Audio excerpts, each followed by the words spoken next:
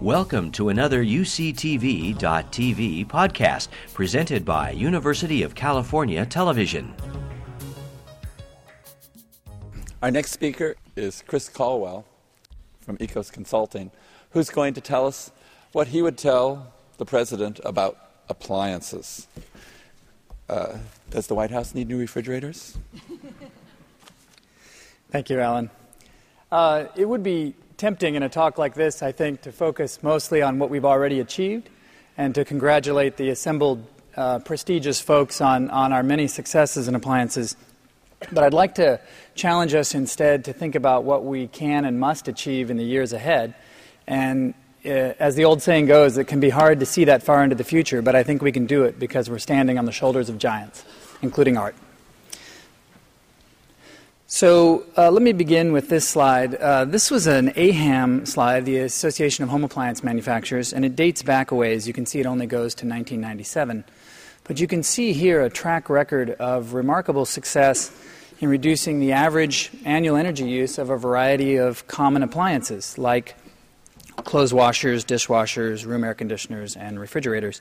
And indeed, if we extended the chart forward, you would see that the savings continued to accrue in the following years from mandatory efficiency standards, from labeling, from utility incentives, and so forth. But I think we also need to challenge ourselves to measure success in the most effective way. This is a chart that was shared with attendees at an Energy Star partner meeting in 2006. And you can see that it celebrates a dramatic uptick in the sales percentage of Energy Star labeled appliances.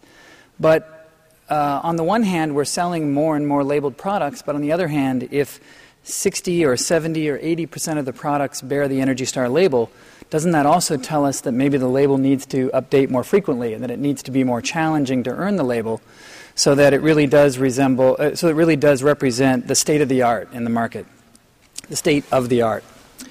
And so let's begin, I guess, as we think about where to go from here, by just getting clear on what we mean by appliances. So obviously appliances are not just white goods. They're not just the clothes washers and dishwashers that we all think of. If you go to the dictionary, it'll say things like an appliance is a device or a control that is very useful for a particular job. Here's another definition which is equally generic. Here's one, a device or instrument designed to perform a specific function, especially an electrical device such as a toaster for household use. I would submit that this broader definition is more true to what appliances actually do in 2010 and to what we need to achieve with them. So an appliance could be a cordless drill, it could be a set-top box, it could be a computer, or any of these other devices like a lawnmower, game consoles, television set, or my favorite one, a refrigerator with a television set built in. And I think the British had it right a few years ago when they published this report, and they said all of these things you see in front of this person in the room, those are our appliances today. How efficient are they? How much energy do they use? What can we do about it?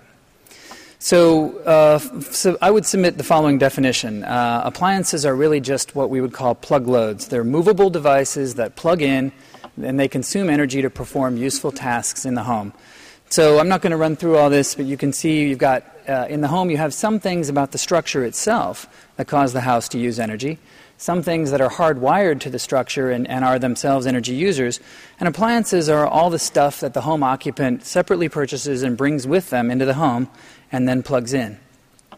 I'm indebted for this chart to Gil Masters of Stanford, but if you look at this, it's quite astonishing how some devices like automobiles and the telephone and electricity itself took literally decades before 60, 70, 80% of Americans had them in their homes. As you move more and more to the left, you see that the curves are getting vertical. And even this chart dates back to 1996. So if we were to update it today, you'd see that things like the internet, the personal computer, and the cell phone have rocketed to massive adoption in very short periods of time. What that means is that we have a challenge in front of us to keep up with the rapid adoption of these new technologies. Here's a chart summarizing DOE data that just simply shows we are, on the one hand, a victim of our own success. I mean, lighting, HVAC, water heating, and the traditional large appliances, those loads are not expected to grow that much between now and 2030. That's a good thing. We can celebrate that. But everything that's not being regulated is going to be the growth. And so we've highlighted here the plug loads, the things like consumer electronics and office equipment that are literally the majority of the growth we face and the majority of the opportunity to achieve savings. I did some work recently on looking back at refrigerators. It's our favorite success story. I'm sure all of you expected me to show the famous refrigerator chart that Art and David Goldstein and so many of the rest of our colleagues in the field have used. And it is a huge success.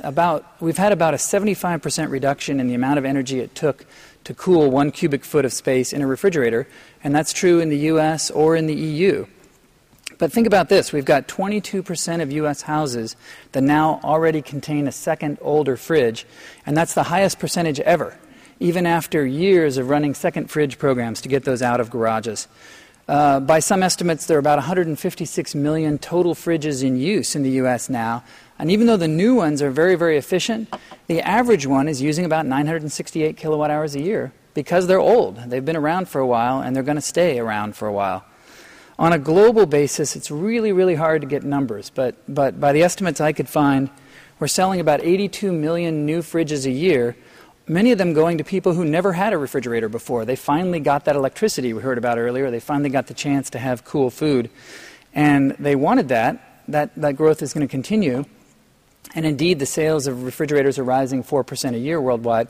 So I would submit to you that in spite of all of our successes, global refrigerator energy use is probably higher today than it's been at any time in human history. And that says we all have more to do. So how should we reconcile these efficiency policies with the climate limits we face? This is, I guess, really the heart of the message I would take to the President.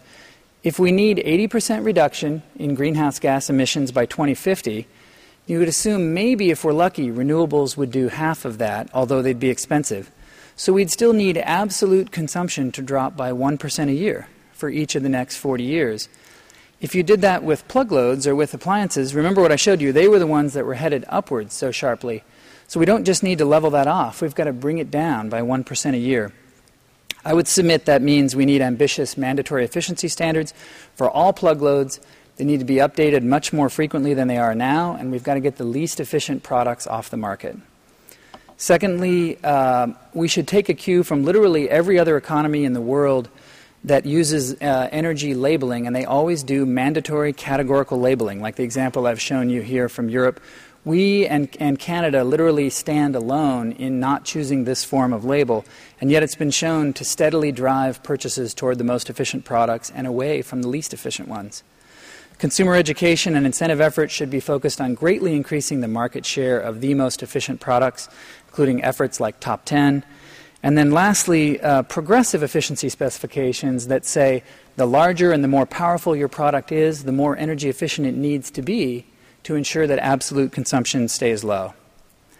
There's a philosophy of efficiency we would challenge all manufacturers to follow. I won't take you through all these, but in lieu of a specific quantitative requirement for each kind of product, these are the kind of themes that if every manufacturer followed with what they made, the products would be inherently more efficient. And this list was developed with input from many of you at an ACEEE summer study some years ago. We recently did some measurements for a client to ask the question, well, if you thought about consumer electronics like appliances, how bad are the worst ones? How good are the best ones? How far do we need to go to improve? I just highlight a couple examples here that really stunned us. If you take something like playing a DVD or a Blu-ray, you sit down to watch a movie, you could do that in a high-end gaming PC. You could do that with your game console like a PS3. You could do that with a standalone DVD player. The differences in the amount of power it takes to do that can vary not just by 30 or 40%, like you're used to dealing with in appliances. They can vary by factors of 50 or 100 or more. And so there's a gigantic energy use difference in what device you choose and how efficient it is. And that's why we mention that products need to scale their power use to how much work they're doing. Because computers right now and game consoles are not very good at that. They draw about the same amount of power no matter how hard you want them to work. It's a big, big opportunity for savings. Here's another example.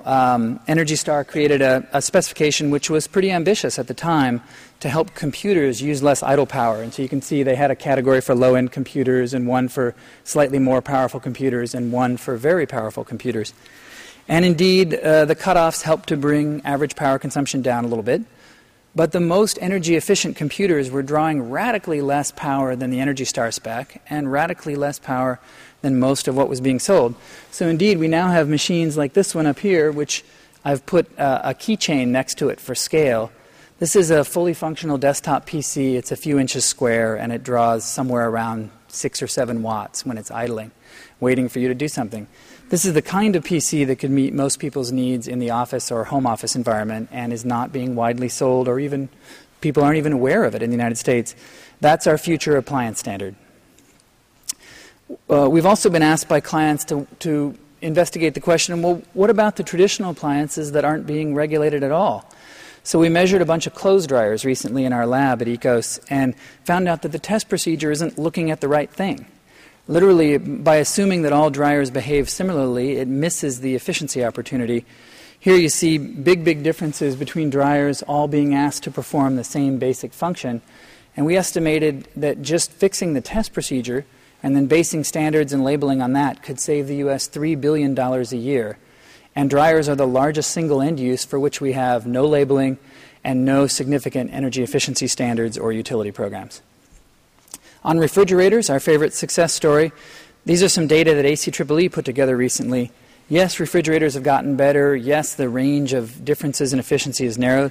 But notice that you've got some kinds of refrigerators that just inherently use a lot more energy than others.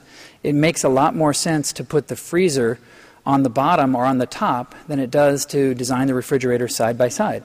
Yet we still have separate efficiency requirements for each of those instead of driving the market toward the most efficient way of designing a fridge. I'd like to leave you with this visual, which is one of my favorites. Here we have people who are desperately interested in doing more to save energy, and we've increased, in the case of Energy Star, we've increased the amount of square inches of screen area on a TV that we can illuminate per watt. And that's great. But if we have acres and acres of screen area, it's just possible that we're going to use up some of the savings we thought we were getting by making the products more efficient. So I would challenge this president and this audience to make sure that our efficiency gains keep pace with performance and sales gains if we really want to achieve absolute consumption. We have much to do, and I thank you for your attention.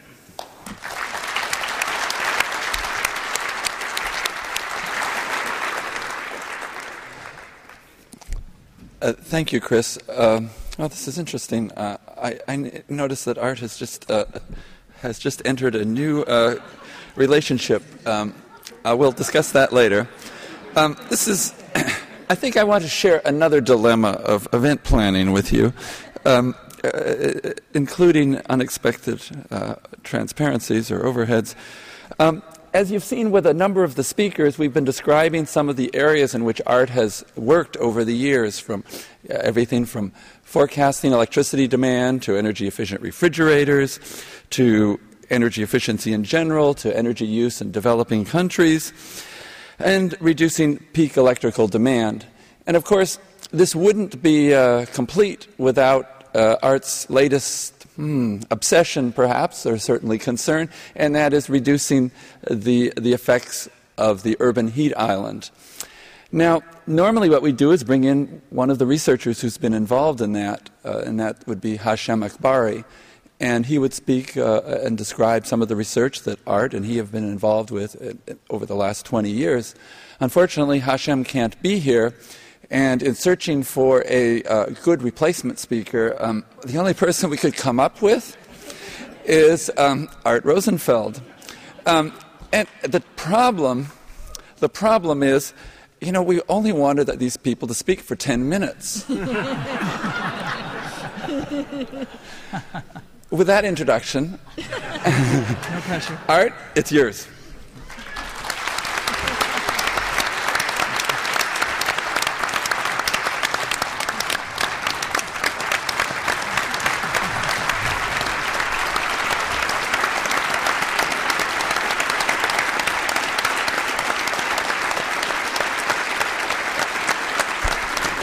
Okay.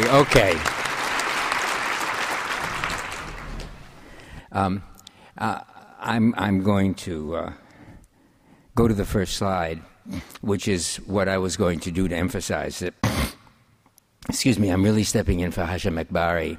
I don't remember when we started working together, but it was, as I remember, during the depths of the Reagan administration.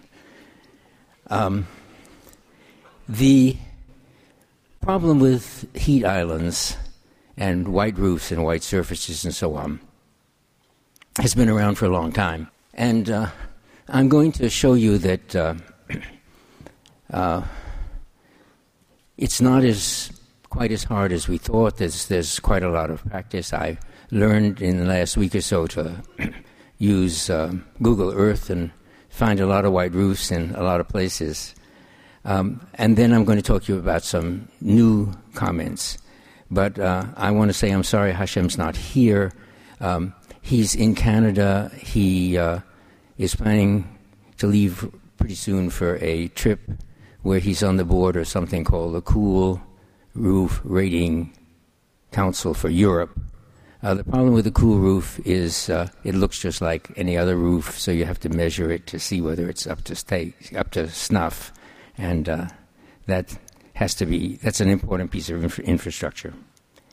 A brief trip around the world. Oh, incidentally, I want to announce, Alan told me that everybody had 10 minutes, but I got 20. I'm going to use 15, and then I'm going to introduce my successor commissioner. We'll get to that in a moment, but Commissioner Eggert is going to talk about why he wants to pursue this some more in California. Bermuda has cool roofs so that they don't have to do air conditioning. They're motivated to keep them clean because they also collect rainwater from the roofs. If you look at Google Maps and try to find a red roof, you can find 2 on the island. White roofs have been known for a long time before air conditioning. There's a Greek island, and Athens, seen from the air, has a lot of white roofs. There's Hyderabad, India. This is actually taken from a tower of a picture I'll show you later. But here are some Indians whitewashing their roof so that they're a little more comfortable to sleep on at night and a little more comfortable to live under in the summertime. I got this one from Walmart. I think it's in Chico. I remember it's in Northern California. Here's a modern Walmart store with something like 1,000 skylights, which you can't see, and an occasional air conditioner unit. This is the Walmart parking lot where you can't see all the cars because there are a lot of trees. This is a competitor. Shame on him. This is his parking lot.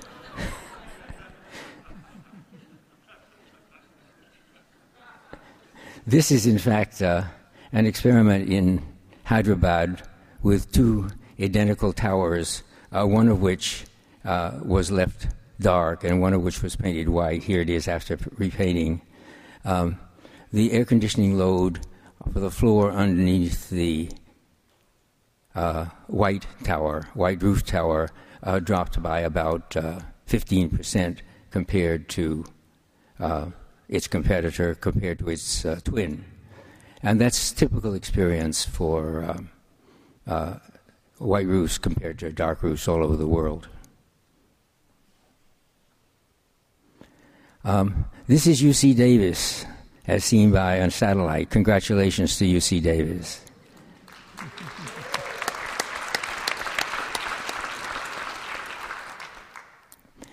This is Central Tucson. The university's in the center. It's still got a problem with a few old terracotta tile roofs, but in general it's white, including a sports arena down here. What's interesting, however, is that the people who know it's hot in Tucson, and a lot of the middle-class housing around, as you can see, is white-roofed already. This is modern American super middle class in Punta Gorda, Florida. Almost every roof is white. This is Washington, D.C. Henry Kelly and Kathy Zoy The DOE building is right here. It has some feeble attempt not to be black, but aerospace is way ahead of you. The Supreme Court is nice and white, but the Capitol building seems to have some copper, which has gone a nice color green, but unfortunately cannot be seen from the street. So you may have a historic buildings problem there. The Pentagon has newly been refurbished, and it has a green roof. Shame on the Pentagon. This is where we're going to go off and talk about white roofs and their future benefits. In California, since the 2005 building standards, if a roof of a commercial building is flat so there's no architectural issue, then it must be white. Nobody has complained a lot. This is a typical new residential roof in California. If a roof is sloped, you run into architectural issues. The law, Title 24, says that in the hottest 5 climate zones of the state, starting, I think, March 1st, if a roof is sloped, it must be at least a cool-colored. And that's a technology I'd love to talk about and do not have time to. Question is, if you look here, how much more energy do you use compared to a white roof? And so the next slide is a plot of the solar absorptance, which runs from 0 for white to 100% absorbing of the sunlight for black. Where does a typical roof fall? And the answer is if it's red or green or blue. No, blue roofs aren't very popular. Red or green or brown. It's sort of halfway as bad as black. So it's nice to have light colors, and it's nice to have a technology which reflects as much of the invisible near-infrared as possible. But anyway, going from a typical color to white is illustrated here. A good white roof runs about 10 degrees centigrade, 20 degrees Fahrenheit, above ambient air temperature at noon on the under the August sun. And you can walk on it barefoot. If you go to a dark-colored roof up here, you're running 50 degrees centigrade, 90 degrees Fahrenheit above ambient, and if you try to walk on it, you burn your feet. If you don't believe me, try it sometime. Now, if the roof gets hot, it degrades sunlight from radiation to which the atmosphere is transparent into heat, which is subject to the greenhouse effect. The atmosphere, by definition, is transparent to sunlight because we live at the bottom of the atmosphere. We see sunlight clearly, and we can see mountains 40 miles away. And so that's the radiation you want to stay with and reflect back into space. About 10 or 20 years ago, it occurred to almost everybody who works in the energy efficiency field to try to figure out whether there was enough white roof around to affect global warming. We weren't very sophisticated then, and there wasn't a carbon or carbon dioxide market. And the trouble is, if you try to calculate the efficiency of a white roof city in cooling the world, you turn out to work in milli-degrees, and it's pretty hard to sell. Recently, meaning 2 years ago, Hasham Akbari and Subari Menon at LBL and I, at the Energy Commission, decided that it would be interesting, however, to state the effect of a white roof in terms of avoided, the word is offset tons of CO2. That is, a white roof, as compared with a dark roof, does cool the world a little bit. If you take the amount of cooling radiative forcing that is avoided by a white roof and you equate that to the amount of heating that is brought on by a ton of carbon dioxide, then we have a feeling for it because we know that carbon dioxide trades for something like $10 a ton.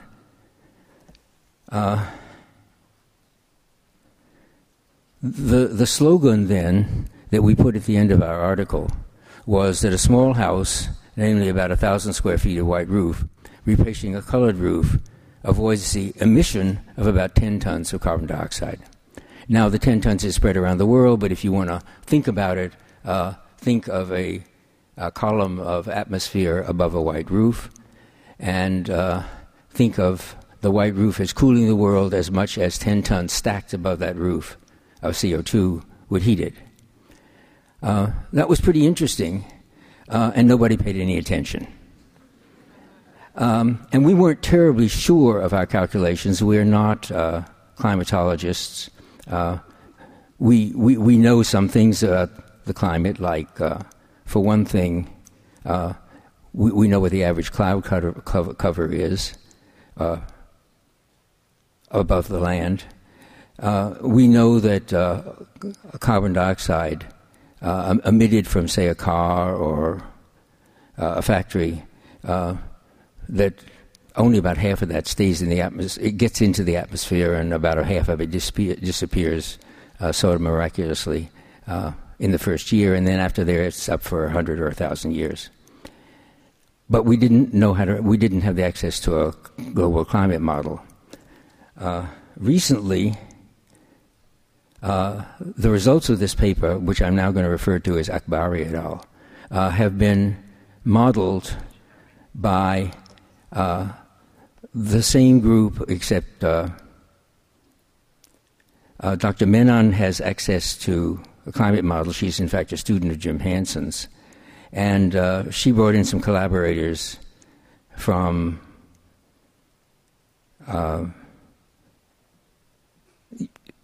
Goddard Space Station in Greenbelt, Maryland.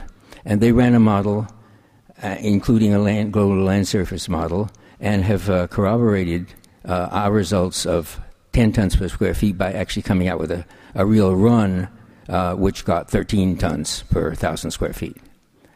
And another group, Olesen et al. At the National Center for Atmospheric Research in Boulder, also at the same time came out with another run, and they also get about 13 tons of CO2 per square foot. So we're getting bolder and more aggressive. And the other huge support is that Energy Secretary Steve Chu has taken up the ball on this and has been advocating white roofs around the world for some time. One of the implications of extending 10 tons per square foot, we're going to stay with our slogan, per 1,000 square feet, we're going to stay with our slogan worldwide. How much CO2 is offset if we whiten all eligible roofs, flat roofs, worldwide? First of all, the thing I want to emphasize is that roofs come colored. Even concrete roofs have some sort of a coating on them to waterproof them, and that coating can contain titanium dioxide, which is the most popular white scatterer that makes roofs look white, or it can contain red pigment or green pigment or blue pigment. And my frustration is that if you land at an airport in, say, Beijing, you see acres of flat roof buildings, and they're all blue or green or white, but blue or green or red, but they haven't gotten down to white. Answer, 15 billion tons of CO2, which is half of last year's worldwide emissions of CO2. For those of you who aren't used to the word gigaton, the scientists use gigaton, the economists and the energy interests, they say building billion tons, and the reason tons got two N's and an E is their metric tons, which is only 10% difference. Now, what does it take to understand what 15 billion tons means. If you paint a roof, immediately the next day, the world is slightly cooler, a nanodegree. And everything else we think about is in terms of rates. Cars emit 5 tons a year into the U.S. average cars, 4 tons a year if they're world average cars, but that's always per year. So in order to understand what this might be and how many cars off the road it might take, Hashem and I have been selling the idea that you have to think of the lifetime of the roof or the time it takes the program to be implemented. They're both 15, 20 years.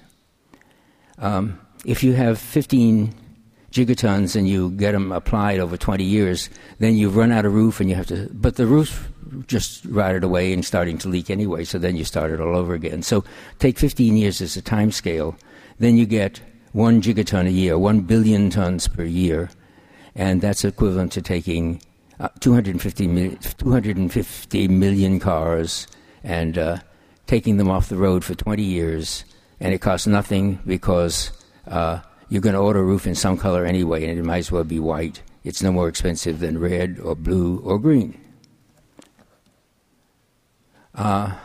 What's going on in California with this? Title 24 applied to commercial buildings in 2005. It will apply to all buildings in 2011. And it says if a roof is flat, it should be white. Georgia and Florida credit white roofs. ASHRAE, which is the name for the American Society for Heating, Refrigeration, and Air Conditioning Engineers, gives credit in its recommendations and its calculations for white roofs. The International Energy Efficiency Code will very likely give credit for white roofs. We're sort of on a roll, and that's very encouraging. What should happen next, and this is where I get around to introducing Anthony Eggert, is that when calculating the economic optimum design for Title 24 or for utility rebates, we should recognize that there is an externality that it should be put into planning calculations, and that will favor white roofs on houses, and further that we recognize as soon as possible that this can be justified economically in California for most buildings because they're mainly air conditioned. But if you go to India or Indonesia or southern China or Buenos Aires, a lot of buildings are not air conditioned. They still cool the world at 10 tons per 1,000 square feet, and even unair-conditioned buildings will cool the world, will make the city more comfortable if they have light-colored roofs. And my final remark is that this idea doesn't apply just to buildings. If you buy a Morris Mini, or if you look at somebody else's Morris Mini, you'll notice they all have white roofs. I don't know quite how they sold that idea, but I'm going to find out. Most people think that school buses are yellow, but in fact, every passenger bus in the United States has a white roof. And if you look at school buses carefully, you'll see they all have white roofs. And trains, particularly trains in India, I was in India recently, most of them are not air-conditioned. They're uncomfortable as can be, but they have blue roofs. That's silly. Anthony Eggert has succeeded me in Energy Commissioner and in some of my wild ideas, and I'm very happy to have him here. And there's the mouse if you want. No, there's the mouse if you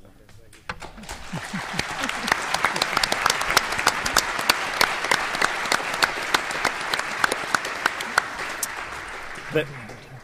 Thank you very much, Art. And I'm going to bring Art back up here for a proper thanking for this great talk. Art did ask me to join him for this talk to provide a brief update on California's policy relative to cool roofs, and it is my great honor to do so. I would like to title the portion of this talk, Art's Cool Influence on California Policy. To create and implement durable energy and environmental policy at any level of government really takes a combination of vision, ambition, intellect, and persistence, or for those of you who were here earlier, nagging. Art clearly embodies all of these great qualities in a single person, and he's a cool guy to boot. As Art outlined in his talk, cool roofs for buildings have now become an essential component of California's building policy. And as he briefly mentioned, the 2008 building efficiency standards includes white and cool-colored roof requirements for both new and retrofit residential and commercial buildings, depending on their climate zone. But they don't yet include the albedo, or the credit for the externality of the albedo effect. Additionally, recently passed 2010 California Green Building Standards codes now include 2 additional stretch codes for cool roofs, which will encourage builders to go beyond Title 24 for age solar reflectance and thermal emittance values. There's 2 tiers. The first tier for residential is consistent with the Title 24 prescriptive level for non-residential, which is what Art outlined. And the second tier includes significantly higher values for both residential and non-residential buildings. And now for the first time, and because of Art's proposal, the 2011 California Building Energy Efficiency Standards will be evaluated for the extent to which roof albedo should be credited in reducing global climate change as a performance credit in the building performance standard. And that's directly due to Art's great advocacy.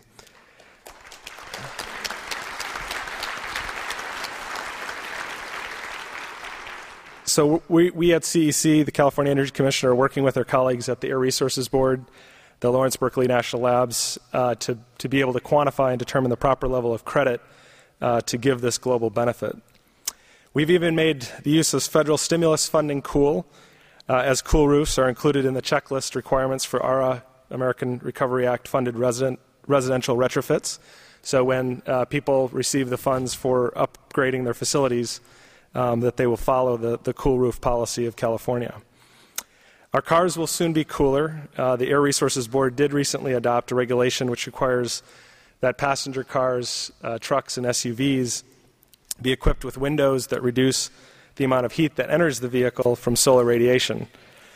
This means less heat inside the vehicle, which will allow the air conditioning units to be downsized or used less, reducing both emissions and energy consumption. And the state will now be a cool customer for cars. Our Department of General Services has recently added cool color and reflective windshield provisions for certain state vehicle contracts, again, directly due to Art's advocacy. Finally, I would say no talk at a university would be complete about talking about the need for more research. And I think one of the things Art pioneered in the policy arena is the idea of science-driven policy. And so we want to make sure that we have the best available research as we move forward in implementing policies relevant to cool roofs and cool pavements and cool cars. The work of our public interest energy research program has contributed already significantly to the research on cool roofing materials that are now contributing measurable energy and economic savings through our standards. Recently, our Pure Buildings team teamed up with Air Resources Board and the Lawrence Berkeley National Lab to further expedite the deployment of cool roofs and cool pavement technologies throughout California communities to save energy, reduce emissions, and improve the quality of life in urban environments. To name just a few of the tasks from this project, it will provide technical assistance to local governments for developing cool community programs and a website to provide consumers information about cool roofs. It will compare residences with and without cool roofs to document both the direct energy savings and the indirect global cooling or albedo effects. A survey will be developed to understand consumer choice, because that is a component in terms of our ability to deploy or disseminate this technology, to understand that choice based on economics, aesthetics, and availability. With assistance from Caltrans and others, the project will also experiment with various cool pavement technologies to develop a better understanding of their costs, albedo, durability, and life cycle energy and greenhouse gas emissions. Some of that research is also going on with a collaboration here at UC Davis and the Pavement Research Center. And finally, this project will develop training for builders and contractors to ensure that cool roofs and pavements are done right and that they're installed in the most efficient way. The total funding for this project is around a little just shy of $1 million. It's already kicked off and will occur over this coming year. I've been informed by some of the research partners that if to fully execute all those tasks certainly will require additional funding. If there happen to be any well-funded federal government agencies in the audience who might have an interest in this topic, I encourage you to come see me and Art after the session. And finally, I would have to say, again, achieving our shared energy, environmental, and economic goals, including the goal of avoiding the worst effects of climate change, is not going to be easy. However, it is these innovative yet relatively simple and cost-effective measures, such as cool roofs, that can be readily implemented that give me great hope. With Art's passion for all things cool, roofs, cars, and pavements, I have a prediction. The future, which will hopefully be cool, will also be so bright that we'll all have to wear shades. And I have a little a token here, and I want to have Art come back up here and provide this. This is a pair of cool-colored shades. And you probably can't see it from out there. It says cool on one side, CEC on the other. These are for Art, so that he can look confidently into the future and continue as he always has.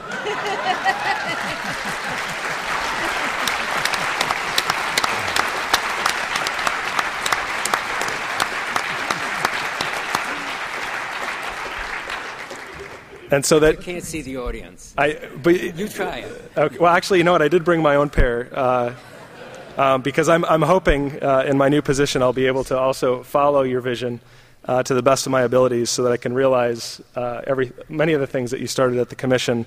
It's my great honor to be in that position, and looking forward to working with all of you to help make that become a reality. So thank you very much. Thank you, Andy.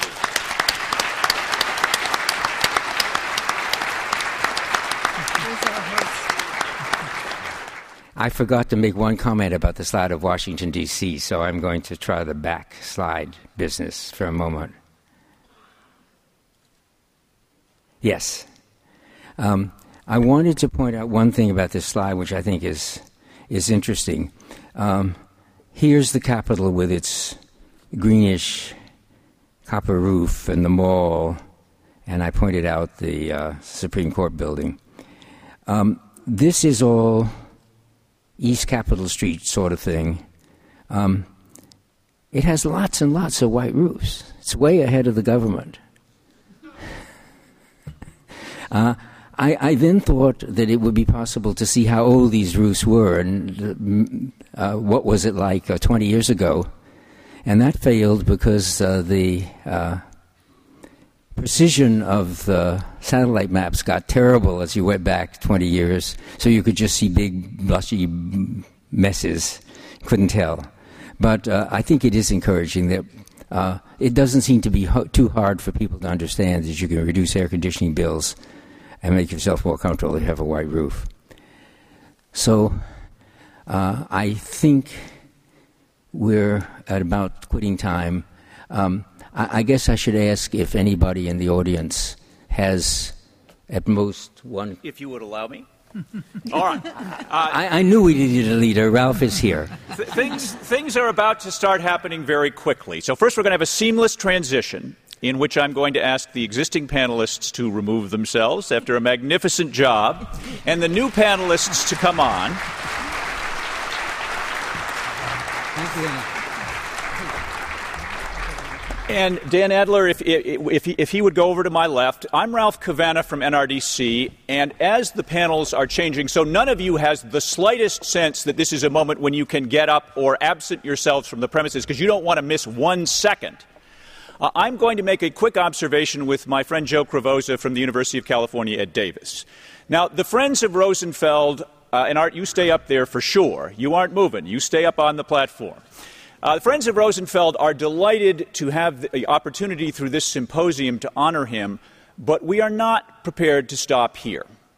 And the University of California at Davis has determined that it wants to associate ART's name permanently with the Center on Energy Efficiency and to establish, and this is something which Art and his friends have considered and applauded and approved, to establish the Arthur H. Rosenfeld Chair at the University of California at Davis and at the Energy Efficiency Center as both a substantive and symbolic part of the effort to ensure that there are many more Rosenfelds for all of the policymakers in this room to employ.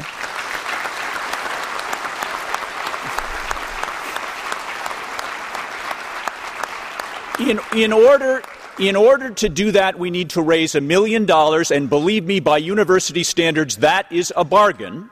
And we are 3/4 of the way there, and I would like to get the rest of the way there this afternoon. Many of you have already helped, and we are profoundly grateful. But for any who can help further or make additional suggestions, Joe, what can we tell them about all of the eminently approachable people who are here in the audience today? Eminently approachable are Ralph Cavanagh. I'm pleased to be directing in part this effort that many are participating in. Our project lead is Smiko Hong over here. And UC Davis is honored to be establishing the Arthur H. Rosenfeld Chair in Energy Efficiency. It's going to be a wonderful coming together. I know Art, the field, and UC Davis will be proud to have everybody associated with this, both with Art and with the chairholders to come. It will help us mature more rapidly the field, and we welcome all of you to participate. I don't know if our goal is to have this done by 6 o'clock or 7 o'clock or 7:30, but whatever it is, we'd like you to come and talk to us. We have Chevron, Sempra, and Edison contributing $100,000. We have, PG&E, the utilities are in at $100,000. Chevron and Power Integrations at $50,000. We have 20 other organizations and individuals contributing $10,000 or more. And any and all contributions are welcome, as is aggressive and spirited volunteerism in support of the chair. So we hope you'll join us. Smiko, Joe, Ralph are standing by. Thank you all very much.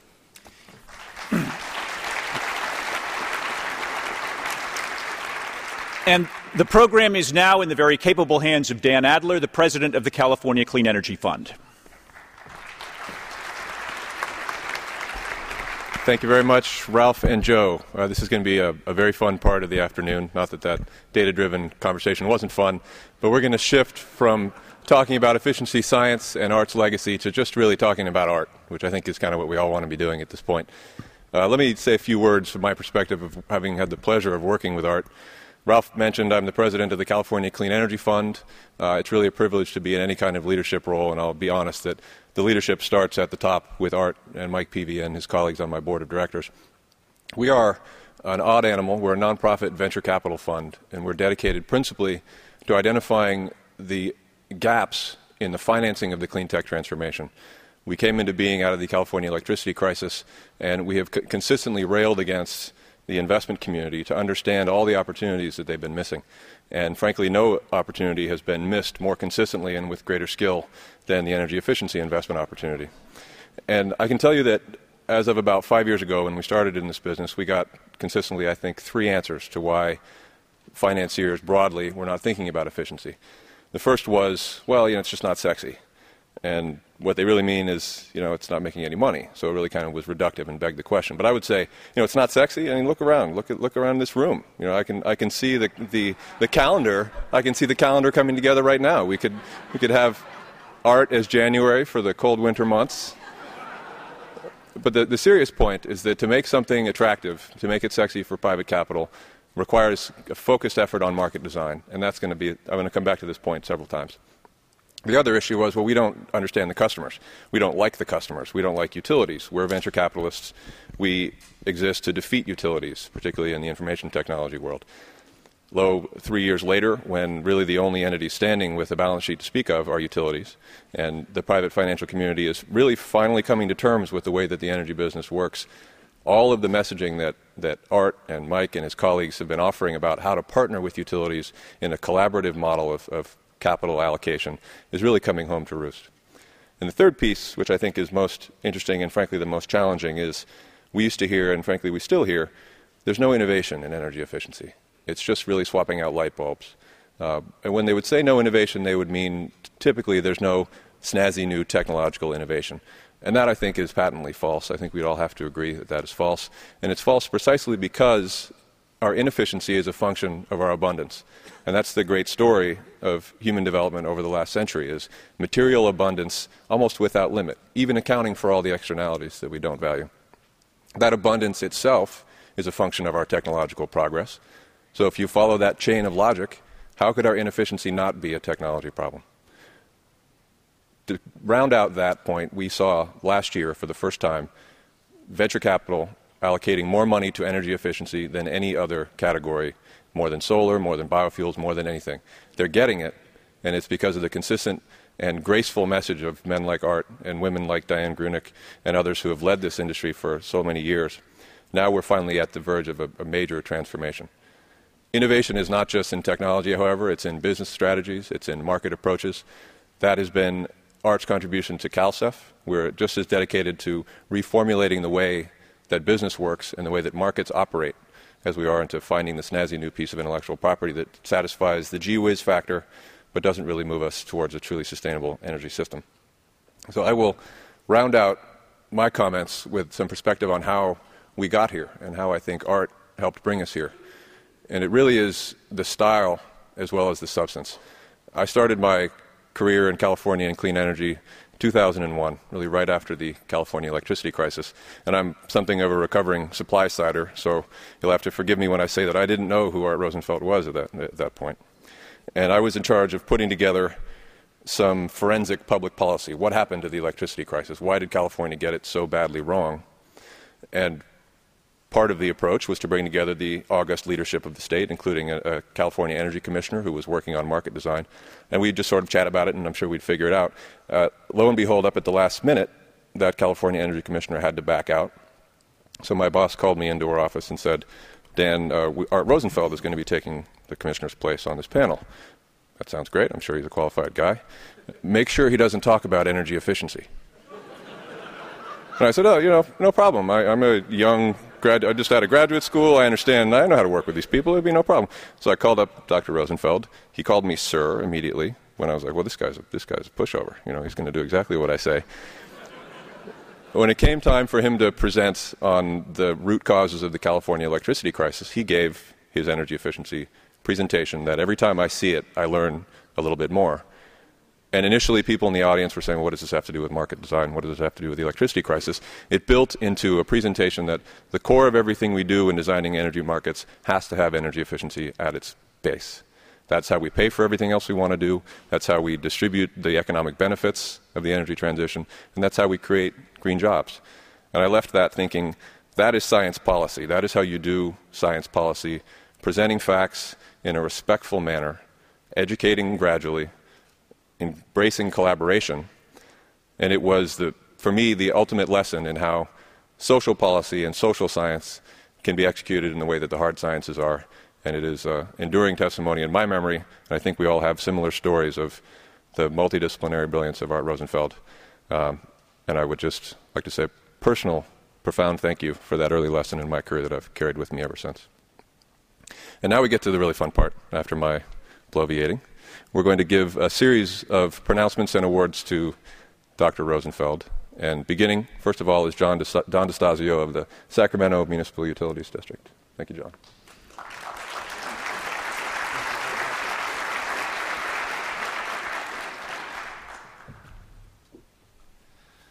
Thank you. I'm honored to be here to, on behalf of the SMUD board, and I might acknowledge that Bill Slayton from our board is here. Art's obviously been an inspiration to all of us. Certainly the SMUD board, Bill and his other 6 colleagues on the SMUD board have been inspired by Art in the policies that they've established and the work we've done over 20 years. I have a resolution to present on behalf of the board today. But I will say I'm not going to go through all of the whereas clauses. Most all of us here are very familiar with Art's accomplishments.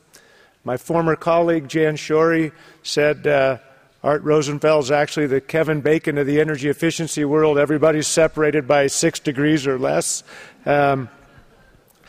But I think to me what's most remarkable is for all of his accomplishments and all the wonderful things he's done and the inspiration and the mentoring he's provided all of us.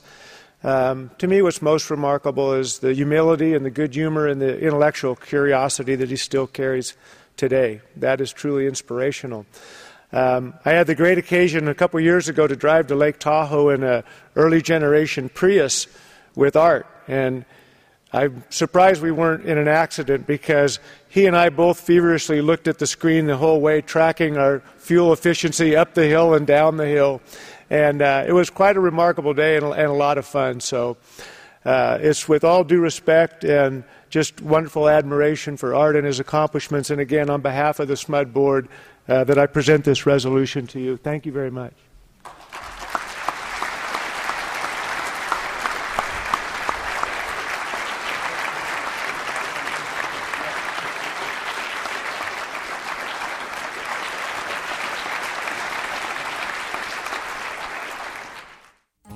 You've been listening to a podcast by University of California Television. For more information about this program or UCTV, visit us online at uctv.tv.